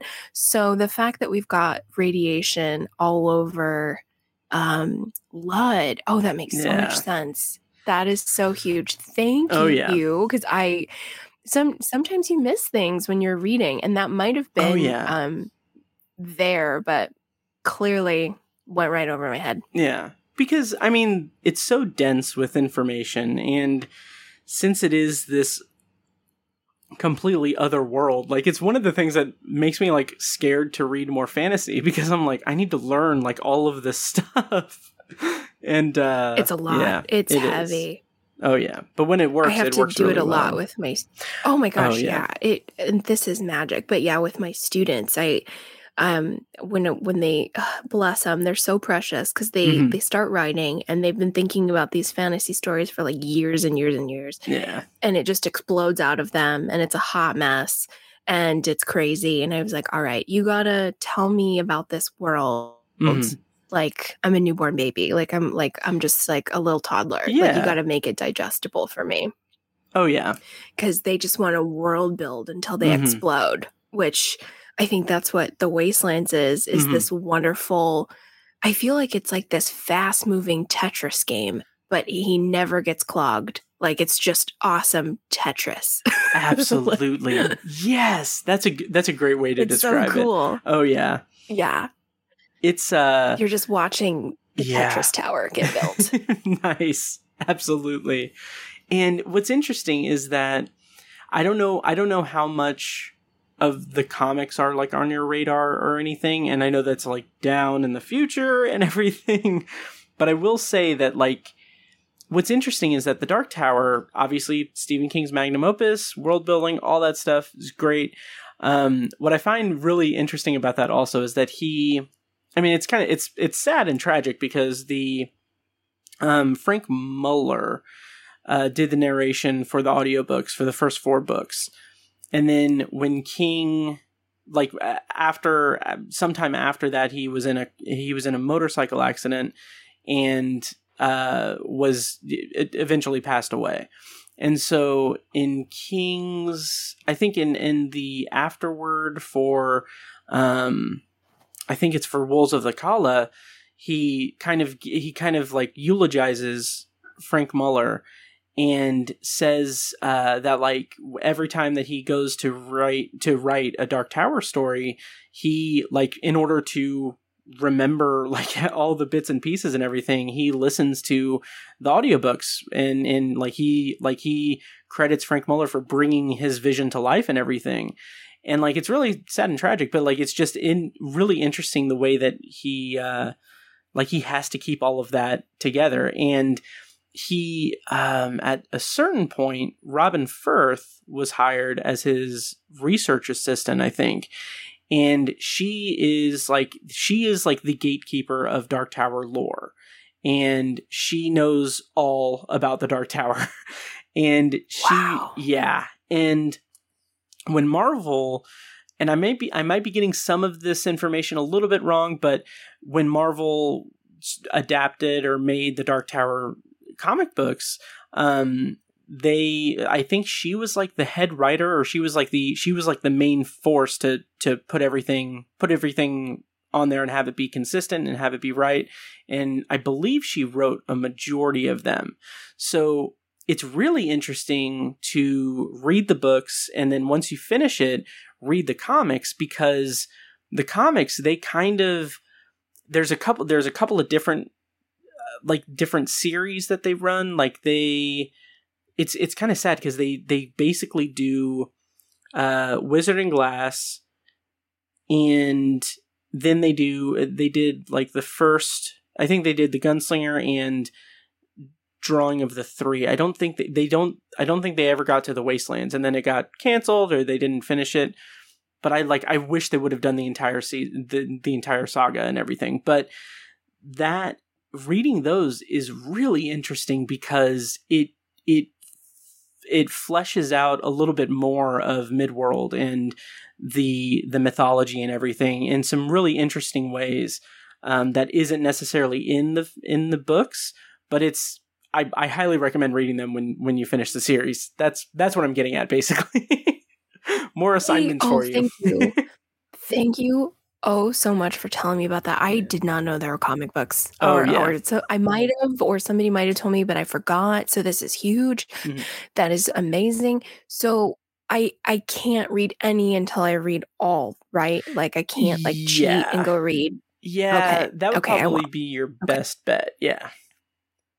Okay. Yeah. That's very difficult. I am very tempted to just like I want to see all the beautiful art. I want to see like how they draw these characters that I now love so much. Oh yeah. That is so nice. And that'll be like a treat I can look forward to. Oh, absolutely. So, oh yeah. So once I make my way through, that is so exciting. Thank you. And I'm going to do my best not to look them up and try and cheat. Nice. I promise. I promise I won't. Nice. That is awesome. Yeah. This is what's so fun. Oh yeah. This is what's so fun about like talking to Tower folks, because I feel like I'm just such like a little dumb kid. I'm like, what do you mean? Like, they're like, yeah, girl, you didn't know about this. And I was like, no. And so I feel like, I'm just this elementary school kid who gets to the middle school, to the big kids. And Yeah. And yeah, Nice. that's really how it feels. They're like, Yeah. oh yeah, there's like this companion piece, Mhm. there's comic books, there's this other thing that I'm sure exists that I don't know about. So it's so fun talking with Yeah. color folks. So thank you. Oh, This is, absolutely. awesome. I had a question for you, and we can kind of start wrapping up too, because I don't want to take up too much of your night. But No, it's the weekend, so it's yeah. chill. However, I Nice. feel the later it gets, the dumber I get. So Sure. I'm the same way, like honestly. the same.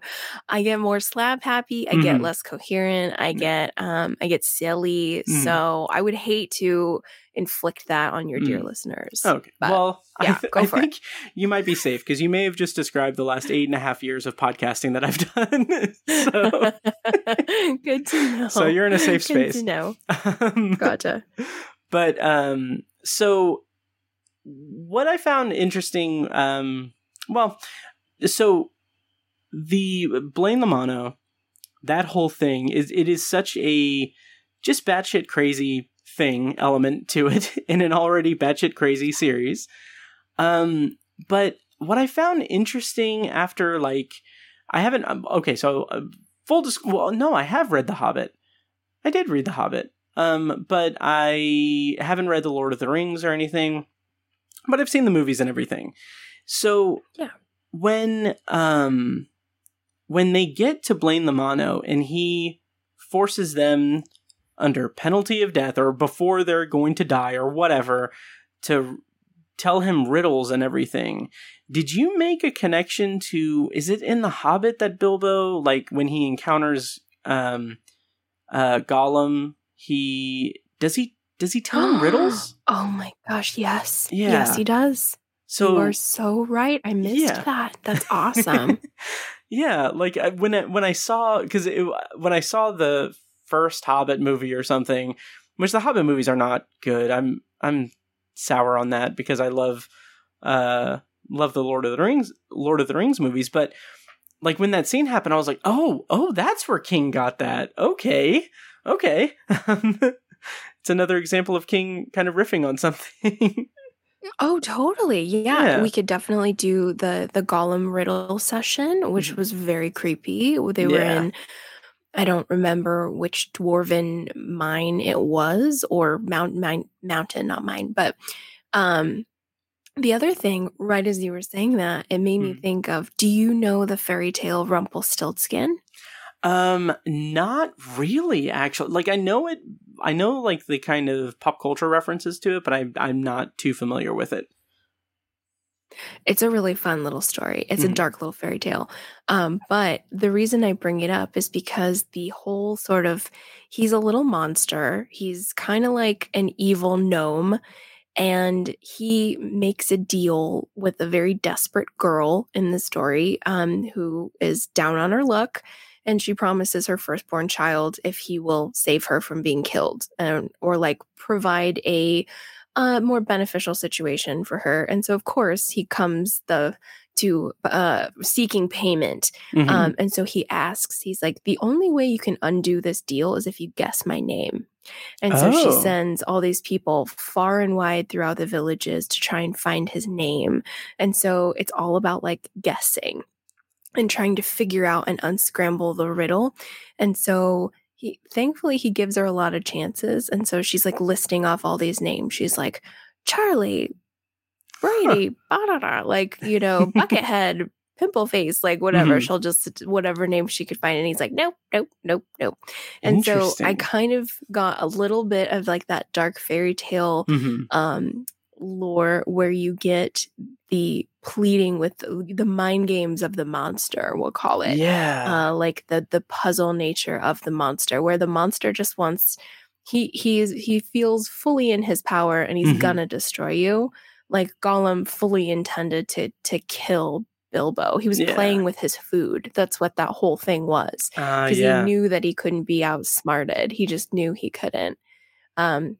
And he kind of wasn't. He guessed the riddles, but he ended up escaping by putting the ring on and going invisible. And that's how he squeaked out of that. So, I think we have the puzzle, the sort of mind games of the monster. Nice. But Rumpelstiltskin is like one of the coolest dark little fairy tales, and I won't spoil it for you, but it's hella good. Nice. As you can imagine, they do guess his name, and it's really cool. So I thought of that because Blaine the Mono is playing with his food quite a bit with the quartet on board, and that is one of the creepy coolest. Oh man, that was awesome. Yeah. And I started to freak out as the pages started to get smaller and smaller. And rightly so. That was a terrible feeling. Oh yeah. It was a terrible feeling. Absolutely. But I think super great, accurate comparison to Bilbo and Gollum, who scares me very much. Awesome. Yeah. Okay, so to kind of wind down, do you have any like other thoughts or any theories about the series going forward? What do you want to see happen in the Dark Tower series? And I will not react. This is an amazing question. Well, what I want to happen is I want Eddie and Susanna to have a nice big wedding, and I want Roland to find a nice lady and everybody get married and have happy ever after. That's what I want. Am I going to get that? No. We're going to have bloodshed and God knows what else. Because I think what I believe will happen is Roland, for me, is kind of a creature of fate, it seems. He is tied to the tower, whatever this immense universe-holding entity is, and he's just obsessed and he has tunnel vision, and it's never going to allow him, at least my hypothesis is it's just never going to allow him to ever turn his back on it, and he can never fully open up to those he loves, even though he loves them deeply. I mean, he's a tragic character, man. This kid he's absolutely ruled by fate. His fate is tied to the tower. And it makes me sad because I think everybody in the quartet, I just foresee doom for all of them, which I hope I'm wrong. I'm wrong, but I just foresee that everybody who loves Roland, it's going to be like Roland is the rock they're all going to break themselves against. Like they're just going to die for him, and he won't die for them because he has to get to the tower. And it's sad because what I noticed this abundantly in the Wastelands with this line, because there's this amazing like father-son bond there, right? It's precious and beautiful. And like he's holding Jake and he's hugging him, and they're all like, never again, like don't leave me, don't drop me, all those things. And he's like, I won't. And then King in the next breath in the next second is like, but there's just like, this guy is just do you remember in Inception when in Leo DiCaprio, his character, I forget his name, and with his wife, spoiler alert, he spins the top and he does that to her. Like he wants to see if Inception works, and he spins the top and kind of ruins her forever. I feel like that's Roland. Roland is the Maul of our Nolan tale. Yes. Like Roland's top is forever spinning, and he's never ever ever ever ever gonna let it go. It's just not. It's his fate to never let it go.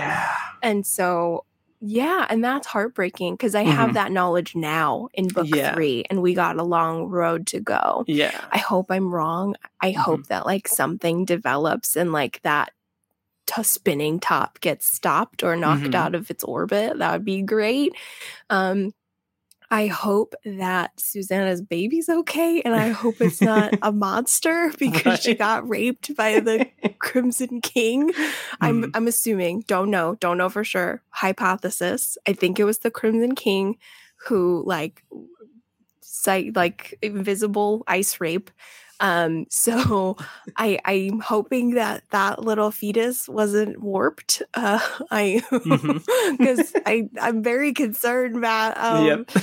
I'm hoping Jake. I hope we get to see Jake grow up. I think that'd be cool. Maybe if we get to see good things for him. maybe he'll get some powers. Maybe he'll get some powers to help him, because I was really sad for him. He got hurt a lot with Gasher, who was like preying upon him and hurting him, and that was heartbreaking to read. Horrifying. Yeah. Hated that. Hated that. I always hate when like King Youth gets physically abused. I mean, all abuse, like emotional, psychological, sexual. I hate it all. But like, there's something especially terrible when it's like someone you love and treasure, like young Jake. So that was awful. So I really want Jake to get like some voodoo wizardry to protect himself from being harmed. Like, he needs somebody teach him how to shoot so he could like start capping people out there and protect himself, because he needs that. I'm worried about him. Him and Oi. Oi got really hurt too. And damn it, don't hurt Oi. I will kill you. Don't hurt him. Oi so much. Like, I do too. It's so, oh man. Yeah. It's I don't know. I'm just so happy that King included like Billy Bumblers into like this world. Like, it's just such a adorable concept. And the bond that forms between him and Jake is just so beautiful and lovely. I love it. We needed some preciousness for sure. I am obsessed with Oi. I love him so much. And he was getting hurt in that TikTok battle or the TikTok man and the Greys. They were hurting him. I was freaking out. I was not about it. So I'm hoping that Jake gets some, either he gets some shooters, he gets some guns, or he learns some magic real quick here, and like, or gets a jawbone and like beats people's face in with it. I would like that. I'd be okay with that as well. So that's what I'm hoping for. But I am really looking forward to romance in this next section. I'm hoping to find out more about my hypothesis of Randall Flagg equals Man in Black ? Don't know.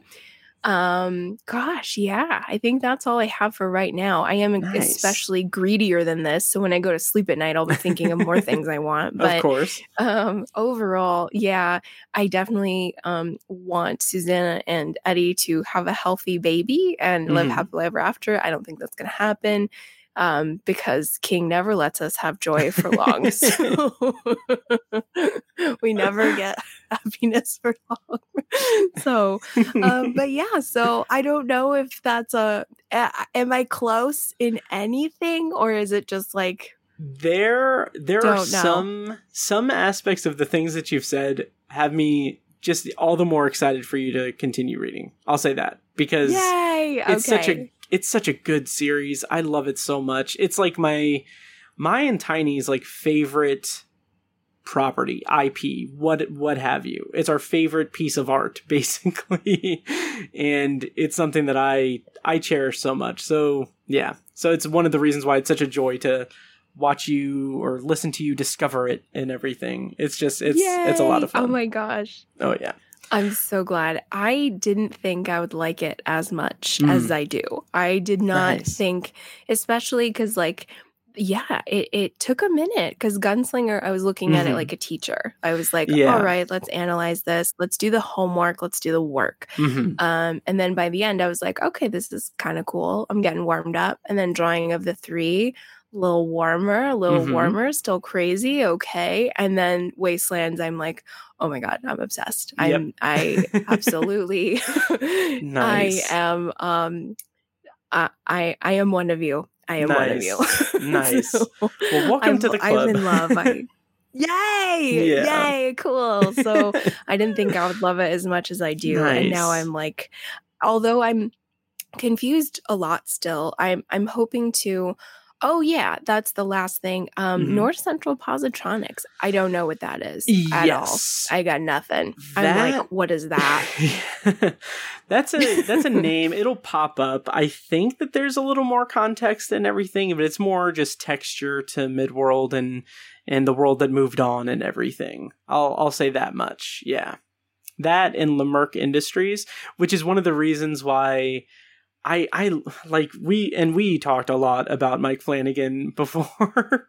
Check out our Obsessive Viewer episode that you were on for Midnight Mass. But like in Dr. Sleep, like he has a little sign in the place where the Bat Boy is murdered, or the baseball boy, and like there's a sign that just says Lamerck Industries, and I'm like, yeah, holy fudge, really? Yep. Oh my god. And then the bus, the bus that drops Dan off in whatever the place is that he goes to. It's like New Hampshire. It's New Hampshire. I just don't remember the town. Yeah, but the bus is Tet Transportation. It's a delight. Oh my god, it is everywhere. It is everywhere, Matt. Yep. Oh my gosh. Yeah. So my dream is that Mike Flanagan gets to adapt it. That would be just amazing. Yeah. That's the only way it's ever going to work. I think. Like, we're just going to have to force him. Yep. Oh my gosh, this was amazing. Thank you so much for having me on Tower Junkies. I love it here. I don't want to leave. I love it here. Yeah, well, you are welcome anytime. And for the listeners, would you mind telling us where we can find you online, and if you have anything on the horizon for the year of underrated Stephen King, and when you plan on reading Wizard and Glass? Right on. So we are the year of underrated Stephen King. You can find us on Apple Podcasts, all the podcast places you can find us. We have just kicked off the year. I'm going to go on holiday here and start my first King title of 2022. Haven't decided on what it's going to be yet. I think it's going to be Skeleton Crew, but it might be from a Buick 8. Unsure. So haven't decided, still mulling that around. But this year, we're just going to continue, we're going to keep that Blaine monorail going at a leisurely pace. We're going to analyze more overlooked and underrated King works, and we are going to make some more friends, hopefully do some more constant reader interviews. I would love to interview Tiny if he's interested. Yes. I would love to chat with him. Yes. That would be amazing. He's a good egg. So I'd like to, I'll be emailing him a little bit later down the road. Awesome. So I love making some King friends. I feel like with the constant reader interviews, I'm like James Lipton inside the actor's studio. That's like how I feel. It's a wonderful feeling. That's why I love doing them. So they're always fun to listen to. So I'm so glad. Yeah, I enjoy them. So more King titles. We're going to probably do Wizard and Glass. I want to say, let's strive for spring, maybe March, maybe April. So we'll get ourselves warmed up. However, depends on like, if I get a dud in there and I need to get back to Roland stat, like ASAP, I might bump it up. It might be like sooner than that. So we'll see, but it might be spring. More short stories. Got to continue on the King journey. So we're just going to keep on keeping on. And I'm open to chatting more King television. I'm open to see what's out there. Some King TV. I don't know if there's any new miniseries or films coming out. I know that Obsessive Viewer might be able to tell me. So you'll have to let me know if there's something to watch. But other than that, we're going to keep on keeping on. So anybody out there can reach us on Twitter and on Instagram at underrated SK pod. Please say hi. But the fastest way to get my attention is underratedsk@gmail, the old fashioned way. Just send me an email and say hi. You can give book suggestions. And that's all I got. So I'm excited for 2022. Awesome. Well, Happy New Year, and thank you so much for coming on. Yeah, and I can't wait to see what you do in 2022. And it's always a pleasure to have you on, and we'll definitely be having you on at other points throughout the year, I'm sure. So be prepared for me to we bug gotta you. read Joyland. Yes, we're gonna do Colorado Joyland. Kid. We're gonna do. Yeah, I'm gonna bust down your door. That's how much I want to talk about those books with you. I have not forgotten about borderline that. harassment. Yes, it's gonna that be is harassment 100% on the docket. Yay! Yeah. Oh yeah. So yeah. All right. I'm excited. And Me too. Thank you so very much for having me on. Likewise, it is so nice chatting with you, and I'm excited for everything you're going to do with short stories. Holy hell, that's going to be amazing. Yeah. Thank you. Yeah, I'm very excited for this year, and I'm very excited for the inevitable burnout that I'll feel in a few months, and then I have to work to reinvigorate myself. It'll be a good burn. Yeah. Exactly. Yeah. Exactly. It'll be a good burn, for sure. All right, well, thank you, Matt. Yes. You are very welcome, and thank you again. And that will do it for this episode of Tower Junkies. I think next time Tiny and I are going to finish out our different seasons series, so look forward to that. I can't wait for that. Oh yeah, it was really funny, and this will be brief and then we'll go, but it was really funny because my friend Mike, who is one of like my other co-hosts on Obsessive Viewer that's on sabbatical, but anyway, he's been reading The Stand, and like he's a Stephen King fan, and him reading The Stand doesn't have anything to do with this. But anyway, he texted me and he was like, just hypothetically, if I were to teach, because he's a teacher, sophomore English in high school, and that martyr, bless him. Yeah. And he was like, if I were to teach a story from different seasons, what would be the best one? And I was like, I'm just excited because he's texting me about Stephen King. Got 2 choices. He's only got 2. That's the thing. I was sitting there and I was like, well, okay, the breathing method wouldn't work. No. Apt pupil would not be good. Never. In all caps. Never. Unless it's the last story he wants to teach in his teaching career. Unless you want to teach in prison. Yeah, that'll be a good one for your local inmates. Yeah. And then I thought, well, if you want like good storytelling and everything, Rita Hayworth and Shawshank Redemption. Then I was like, well, there's there's some prison rapey stuff in it and everything. Yeah. And then I was like, The Body would probably work best. Yeah. So it will work best. Yeah. So hopefully he does something like that, but hopefully he vets it first.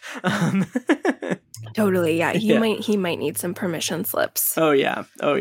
Just a couple. Yeah. But all right. Well, yeah, let me know what goes down with that. I'm invested now. Will do. All right. Well, that'll do it for this episode of Tower Junkies. Thank you guys so much for listening. And again, check out Patreon at patreon.com/obsessiveviewer. Have a ton of stuff up there. January is all about Night Shift for the $2 Patreon levels, and then also Scream commentaries for the $5 levels, and a bunch of other just fun stuff there. So check that out, patreon.com/obsessiveviewer. And thank you for listening, and we'll see you next time. And long days and pleasant nights, and may you have twice the number. I always forget that. So, all right. And, ditto. Yeah. Bye. Yeah.